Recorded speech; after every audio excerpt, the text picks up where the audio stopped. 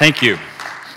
As you might have noticed, my lovely bride was helping me up the steps over there. And that is because, and it's relevant to the sermon today, that's because this past summer, my life was hijacked. Sorry, I'm trying to get my little timer started here. Otherwise, I'm just going to go on. It's never going to end. This summer, my life was hijacked. On June 27th, I went in for what I thought was going to be a routine doctor's appointment, which turned into a visit to the ER, which then turned into getting admitted to the hospital and being diagnosed with acute stage 4 end-stage renal disease, which means my kidneys were done. And they pretty much gave up the ghost. And so then I started an adventure, which ended up being a total of about 5 weeks in the hospital. And finding out my kidneys were done, my kidneys were shriveled up and dying. And then added onto that, I got to experience infectious blood disease, bacteria on my major organs, a bit of a stint in ICU, which I don't remember much of because I was pretty much, sort of out of it. And I remember some of the hallucinations that I had, which included my nurse coming at me with an axe. Yeah. And then there was one point where, and I didn't even share this stuff in the first service, but, I woke up, I thought I woke up in the middle of the night, and I'm looking around my room, and there's a couple of these get well balloons, the chrome balloons that kind of float. One of them was tied to a bear, and that was real. But then there was another one that looked like it was tied to an iPad. And I thought, well, my iPad's old. Maybe somebody got me a Get Well iPad. So the next day I'm going, so where's my Get Well iPad? And I was really kind of mad. I thought somebody stole it. And they're like, no, there's no Get Well iPad. So that was kind of life as I knew it there for a while. And but basically, like I said, it kind of hijacked my life. And that's some of what I want to talk about today is what I've been, learning, dealing with, and living, and not just me, but my wife and my kids and everybody connected to me. And so, talking about how do we handle what we think we can't handle. And what I wanted to start with is the idea that sometimes we get messed up, we get jacked up spiritually because we make common misunderstandings of Scripture. And misinterpretations that, that sound good, but they're not right. For instance, how many of you have heard the verse, where two or more are gathered, there I am with them in their midst? How many of you have heard that before? And we typically think about that in regards to prayer, that if two people show up, then Jesus shows up. Apparently, if one person prays, Jesus doesn't show up. But if two people pray, then I guess he shows up. So it's kind of like, well, if you can't get two people there, I'm not coming. I'm not even going to bother. And actually, that verse is not about prayer at all. That verse is found in Matthew 18, and if you look it up, it's in the context of basically how to deal with difficult people in the church. And when Jesus says, there I am in their midst, he's not talking about prayer. Because really, if Jesus is in your heart, he's here. He's with you when you pray, if it's just one of you. He shows up, okay? Then there's another verse that's often misunderstood, that it's harder for a rich man to get in the kingdom of God than to stick a needle in the eye of a camel. How many of you heard that one before? Just let it think about it for a little bit. Let it wash over you. And it's just so easy that we misinterpret things or we misunderstand things. We don't take the time to really understand, but often we will begin building beliefs, sometimes even behaviors, on misunderstandings, misinterpretations, without realizing we're making an honest or sincere mistake, but a mistake nonetheless. And so one of those mistakes that people often make is, God will never allow more than I can handle. How many have ever heard that one before? The Bible doesn't actually say God will never allow more than you can handle. And so we interpret that to mean that God will never allow more heartbreak or rejection. And then we wonder why we can't handle heartbreak and rejection. Or we might say that God will never allow more hardship or adversity. And then we wonder why we experience hardship or adversity that we can't handle. And what does it even mean to handle something? If I have an illness that is terminal, does that mean I can't handle it? Is that more than I can handle? So will God allow more illness or affliction than I can handle? And that's a question I asked for a while. Am I going to get through this? Well, I'm going to get through it one way or the other. One way or the other. I will get through this. Not sure exactly how it's going to end. I'll get through it one way or another. Each day is going to happen. A day is going to end, and the next day is going to start, and I'll get through it one way or another. And so the issue really is, what does the Bible actually say this? And unfortunately, this is a misapplication. This idea that God will never give me more than I can handle is a misapplication of 1 Corinthians 10:13. If you are a scripture memorizer, if you've ever been in a Bible memory program of some kind, you might have memorized 1 Corinthians 10:13. No temptation has taken you, such as is common to man, but God is faithful, who will not allow you to be tempted beyond what you can bear. But with the temptation will provide a way of escape also, that you may endure it. So the idea that God will not allow us to be tempted by something that we cannot resist is true, but it's a different concept than the idea that I'll never experience more than I can handle. Because we kind of make this blanket statement and without ever defining what does it mean to actually handle something. What does it mean to handle something? Okay, so what I want to talk about today is, like I said, a few myths that often come out of that. Like, for instance, some common myths. It's never God's will that I'm unhappy. That's a myth. I've heard people say, well, I don't think God ever wants me to be unhappy. Really? Why not? What if being unhappy for a while could turn out to be a good thing? What if being unhappy for a while would deepen your character? What if being unhappy for a while would allow you to understand what unhappy people go through and what it's like to not always get your way with everything? Maybe unhappiness is something we need to experience once in a while. I mean, really, what if every day everything went exactly the way you want it to go and you were always happy? Well, it could be boring, but how would you ever identify or empathize with someone who doesn't always get their way? And believe me, after a while, people don't want to be around you. I mean, people get tired of going, yeah, how's it going? Well, I'm having a hard time. How about you? No, everything's perfect as it always is. My life is always good. Every day is sweeter than the day before. There's another myth, that it's never God's will that I suffer hardship. And the way that we know that this is revealed is when you listen to prayer requests and when people get together and they pray for each other. If somebody says, well, I'm going through a hard time, oh, we need to pray that hard time ends. I'm really struggling right now. Oh, we need to pray that struggle ends. And so people are constantly praying that things get better, that things get easier, that things get happier. We pray that for each other because maybe somehow we're convinced that it's not God's will that we ever suffer or experience hardship or ever experience some unhappiness. And so the myth is God will not allow more than I can handle.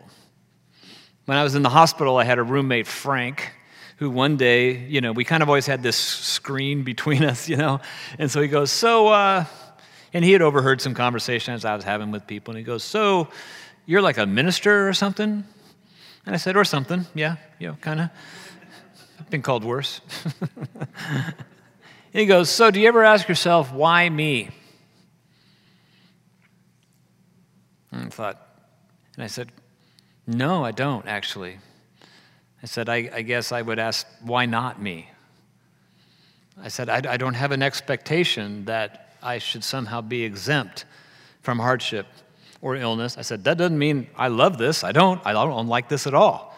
This was not part of the plan. Getting my life hijacked by kidneys that don't work, basically the kidneys are not going according to the warranty plan. Everything else is still hanging in there, but these aren't. And I said, but no, I don't have an expectation that that somehow I should be exempt from something like this. And I said, this is the life. This is human being. This is part of what we live. And so the Bible never promises that God won't allow more than we can handle. So then how do you handle what you think you can't handle? How do you handle it? When stuff comes along and you think you can't handle it or you're not sure you can handle it, what do you do? I remember one time I was with somebody in an emergency room who had suddenly, had been told that they had a broken back and they were going to always live with it. Turned out that they just had, some pulled muscles and stuff, but it was presenting like, that kind of thing. And he goes, why is this happening? We're good. We're not bad people. As if illness or hardship or suffering should only happen to bad people. And then who gets to decide who the bad people are as opposed to the good people? Well, we do that by comparing ourselves to our friends mostly, right?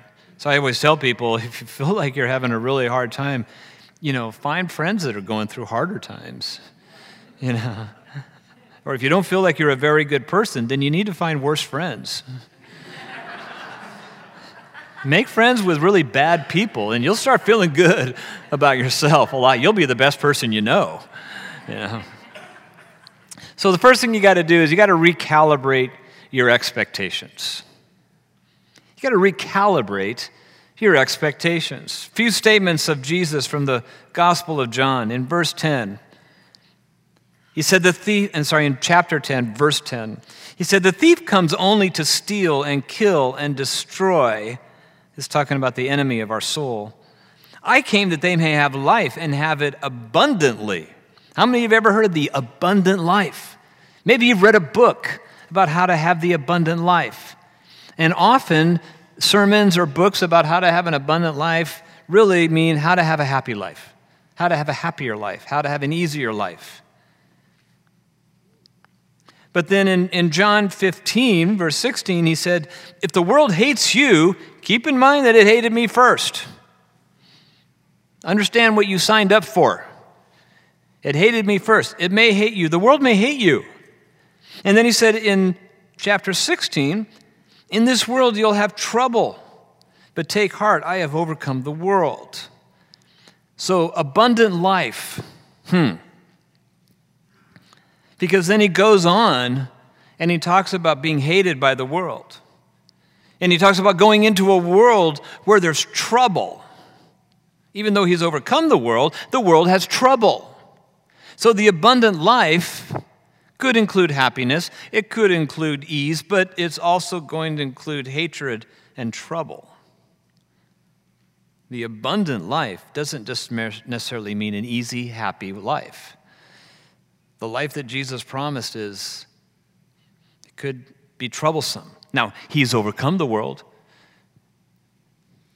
and heaven is perfect.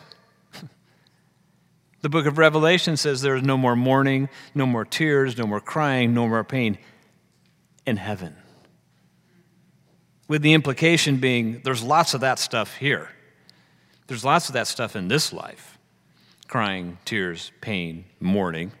Doesn't mean it's only that. It's not exclusively that. But it is that. It does include that.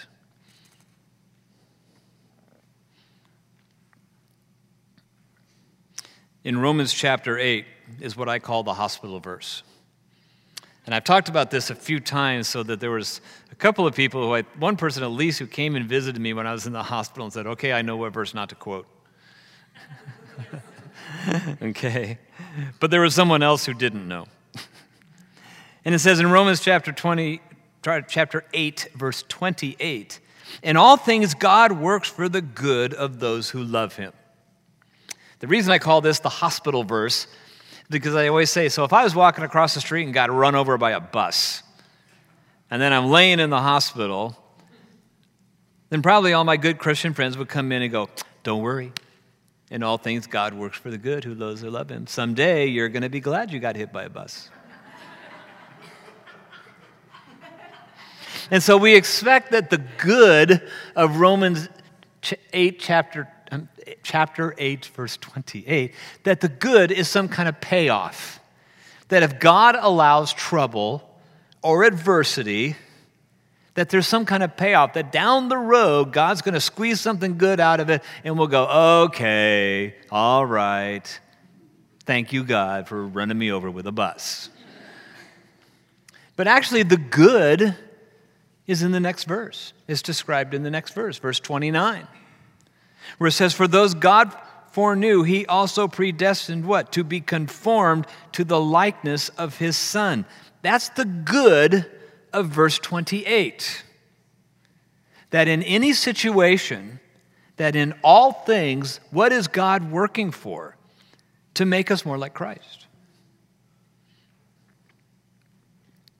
And so there were a lot of moments where I was laying in a hospital bed saying, all right, God, how do I become more like you? How do I let you make me more like Christ right now in this situation? How are you going to use this unexpected hijacking of my body and my life to make me more like Jesus? That's the good. It's not some kind of distant payoff. It's not some kind of let's make a deal. You have a hard time and I'll make it worth it down the road. No, that's not what God's saying. He's saying in any situation, no matter how hard, no matter how tough, if we brought it on ourselves, if somebody brought it upon us, or just the result of biology, God's saying right now, right at this moment, how are you going to be one more like Jesus? And God will do that. He's like, I'm ready to do that. That's what's on God's mind. Is how do I become more like Christ right then and there? So the first thing is recalibrate your expectations. There's a quote by a guy named Paul W. Powell who said, God is more concerned about our character than our comfort. His goal is not to pamper us, but to perfect us. Man, that's tough. The next thing is this, recalibrate your expectations. The next thing is stop asking God for help. Did he just say what I think he said? Did they know he was going to say that? Stop asking God for help. You know, how often do we go through a week asking God to help us do things? Become more kind. God, help me be more forgiving. God, help me be nicer. Help me to be more patient. Help me to be more loving. When Ephesians chapter 1, verse 3, it's a little known verse, but I think it's so profound and so powerful, where it says, blessed be the God and Father of our Lord Jesus Christ, who has blessed us with every spiritual blessing in the heavenly places in Christ. Now, careful. It doesn't say he's blessed us with every financial blessing. No promise on that. It doesn't say he's blessed us with every relational blessing. No promise on that. No promise that every relationship is going to be exactly the way we want it. But it says every spiritual blessing in the heavenly places in Christ. Well, the same author, the Apostle Paul, said the fruit of the Spirit is love, joy, peace, patience, kindness, goodness, faithfulness, gentleness, and self-control. God has blessed you with every spiritual blessing in the heavenly places in Christ. So quit asking God to help you be those things, because he's already helped you. In fact, replace the phrase, help me to, whether it's being, help me to be more loving, joyful, patient, kind, peaceful, whatever, with thank you for the spiritual blessings that enable me to be that. So instead of, God, help me be more kind, God says, I already have. I've already given you that spiritual blessing. Just be more kind. God, help me to be more loving. I already have helped you. Just be more loving. You know, quit acting as if you don't have those resources, those blessings, you know, and kind of blaming it on God because you're not loving, you're not kind, you're not patient. Well, I'm a jerk because God hasn't helped me be not a jerk.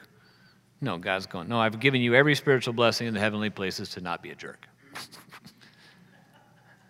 Every spiritual blessing in the heavenly places is yours in Christ. Now, if you are in Christ, meaning you have said yes to God's forgiveness through Jesus Christ, that you've said yes to God's love, that you've accepted the promise of eternal life in heaven with God, that through the death of Jesus Christ on the cross, you know for sure that if you died today, you'd be in heaven with God, then you have every spiritual blessing in the heavenly places.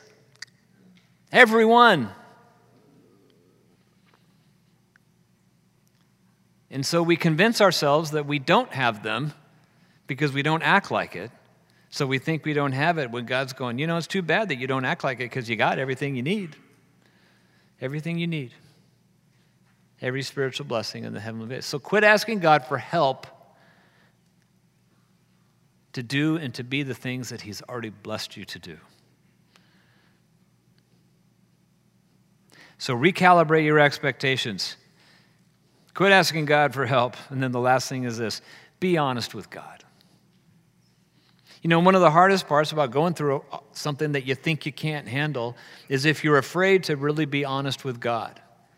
If you're afraid that if you told God exactly how you feel, that you might hurt his feelings, or you might disappoint him, or that it would mean you're not spiritual.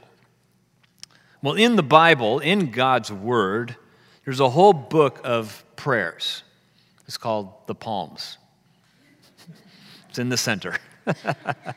Okay, just go to the center of your Bible, open it up, and you'll be in the book of Psalms. It's a collection of prayers that God included in his Word for our benefit. In Psalm 13, King David, who was very transparent, very open with God, wore his heart on his sleeve, was disappointed with God. He was in battle, wasn't going well. And so he wrote Psalm 13 to describe how he was feeling. And just an excerpt from that. How long, O Lord, will you forget me forever? How long will you hide your face from me? So he's starting out basically on, where are you? Have you forgotten me? Are you hiding from me? No, the answer is no, but that's how David feels at the moment. And he said, how long must I wrestle with my thoughts and every day have sorrow in my heart? I'm all alone out here. I get no help. And it's kind of like, God, you promised you'd be with me. You told me we'd be victorious, and things aren't going so well.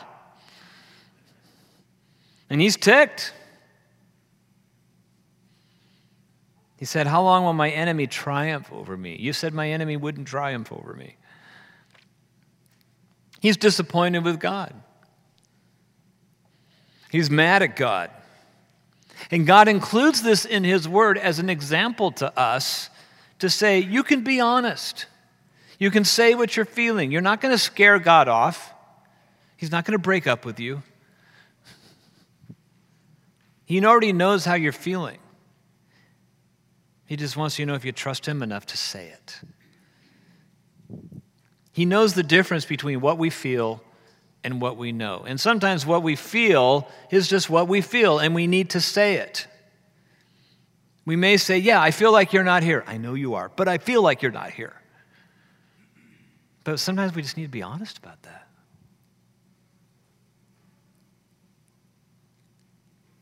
That's all God wants. He just wants you to be honest. And there's something about that raw honesty that can draw us closer to God. Knowing that I can be honest with God, and he's not going to run away. He's not going to get scared off. You think God doesn't know that the way he's dealing with your life is not disappointing you? You think he doesn't know that? If you're a parent, you know what it's like to make decisions that make your kids go, you must hate me. And maybe you go, it probably feels like that. Probably feels like that. I understand why it feels like that. You know I don't. I know I don't. But I can understand that it feels like that. Sure, of course. I've had to say that to my kids. I know that you think I'm ruining your life. And I probably am, but that's a different issue. But be honest with God. Tell him you don't get it. You don't understand. It feels like everything's going wrong, and it must be God's fault. Because there's something about that honesty that is very bonding between you and God, that draws you into a level of trust and closeness that you really don't experience any other way. So recalibrate your expectations.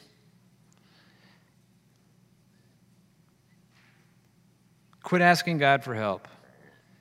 Be honest with God. And this week, I want to challenge you. Take a look at some of the assumptions you have. Are there certain disappointments that you're experiencing because you've kind of been depending on something you read on a bumper sticker? And you've been trusting that, you've been depending on that, or maybe there's something that you kind of expect, but you never actually looked it up to see if it actually is biblical. You know? Check into that a little bit and just see, are you experiencing disappointment, discouragement, because you have an expectation and you've been trusting something that really isn't even something God ever promised? You need to recalibrate your expectations. Is there a subtle expectation in your life that God owes you something? That He promised you a perfectly happy life. And now you're disappointed and frustrated because you're not perfectly happy. And what if God's going, hey, why do you keep blaming me for this? I never said that. Recalibrate. And the next thing is stop asking God for help. Think about the things that you ask God for help. And start thanking Him for every spiritual blessing in the heavenly places. Everything that you need to be the person God is calling you and challenging you to be is already in place. Instead of asking God to help you be spiritual. Start being those things. Saying, thank you, God, for giving me everything that I need to be everything you want me to be. And then lastly, if you're struggling, if you're frustrated, if you're disappointed, if you're angry with God, go somewhere and tell Him. Just sit down and tell Him out loud. Say it. Say what you have to say. Then God will probably go, that's good. Are you done? Is there anything else? Well, okay, probably there. You know, it'll probably start bringing up all sorts of stuff that you never said, that you've always been meaning to. And that's okay. That first session may be a long one. So I cut loose some time. But be honest with God. God's honest with us. His word is brutally honest with us. It tells us who we are. It tells us things we don't always want to hear. And so it's okay to just be honest with God. You're not telling Him anything He doesn't know. But sometimes there's something about actually hearing it from the lips of somebody you love. Be honest with God.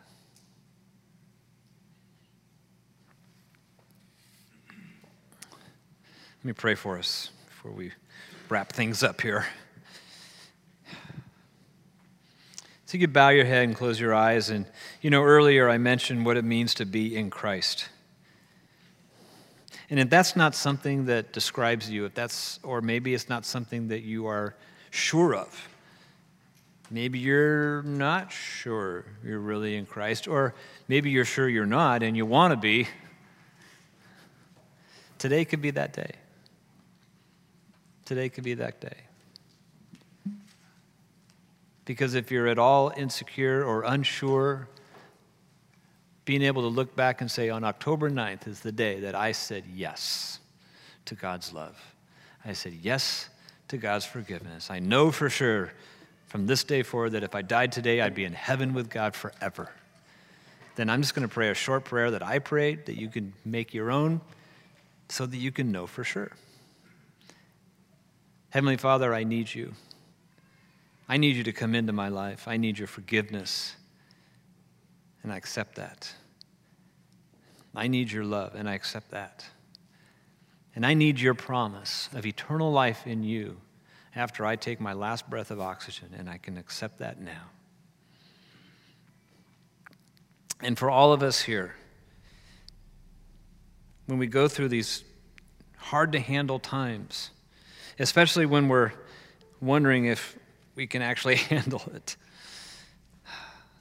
maybe we need to recalibrate some expectations. Maybe we need to start thanking you for the spiritual blessings instead of asking for them. Maybe we need to just be more honest with you. And so, God, I pray that you'd meet every single person in this room, wherever they're at with you, and that they could know that you meet them right there. You accept us completely. You are for us. I really liked that song that said you love us and you're for us. That you, God, you're not the enemy. You're not the thing holding us back. God, thank you for your word, which contains truth, but we need to make sure we're understanding what it says. That we're not forming expectations based on common and easy misunderstandings. We at least owe you that. So, God, thank you for each person here. Thank you for this day. Thank you for this place to gather. In Jesus' name, amen. Thanks. Thank you, John.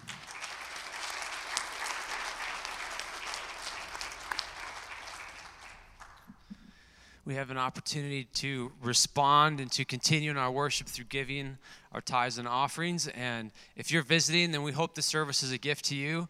We just ask that you drop the Connect card in the basket as it goes by. We have a team of people who will pray for any of those requests written down.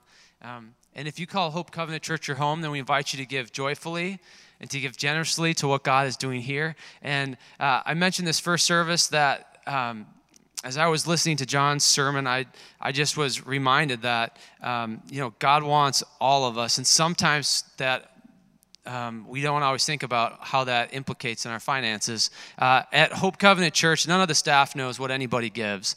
And so really, this is just between you and God. It actually really is. And we just want to just say that, there's many different ways that God might be encouraging you and inviting you to respond. And for some of you, that might even mean to give. And so I'm just going to invite the ushers to come forward. And just again, would God use these gifts to further his kingdom here in this church and in Chandler and around the world.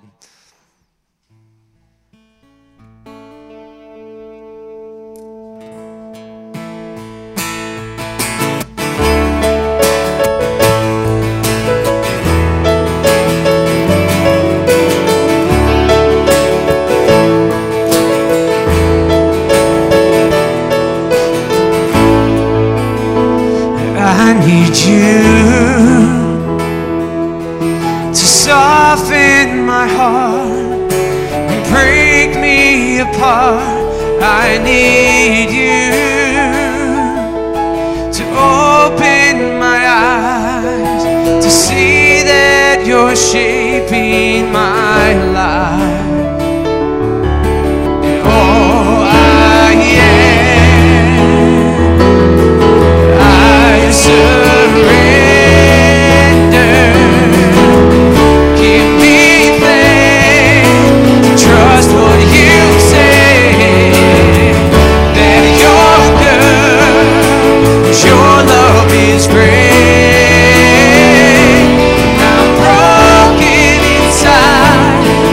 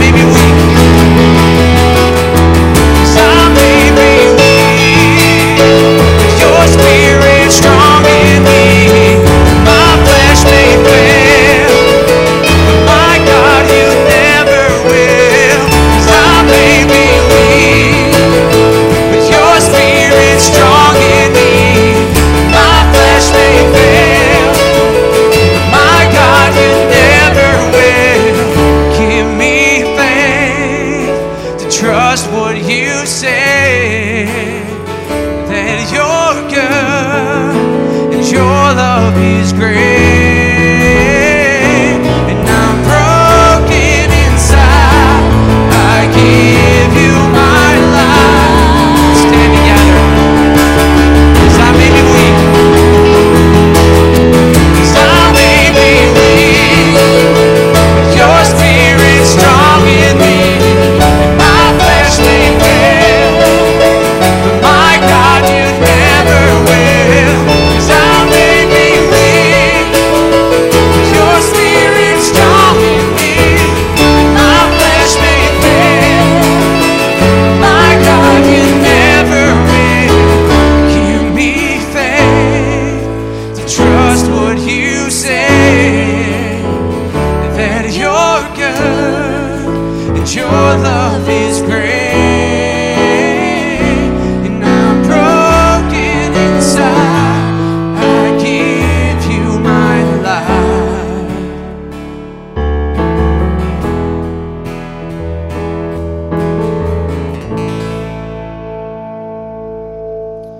Amen. Well, following the service here, if you would like prayer for anything, if you made some sort of a commitment and you just want somebody to pray with, there'll be a prayer team up here. They would love to pray with you.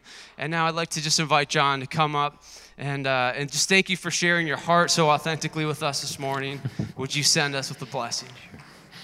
You know, one of the things that I strongly believe and always want to encourage people with is that everything that God does in us, He also wants to do through us and into the lives of other people.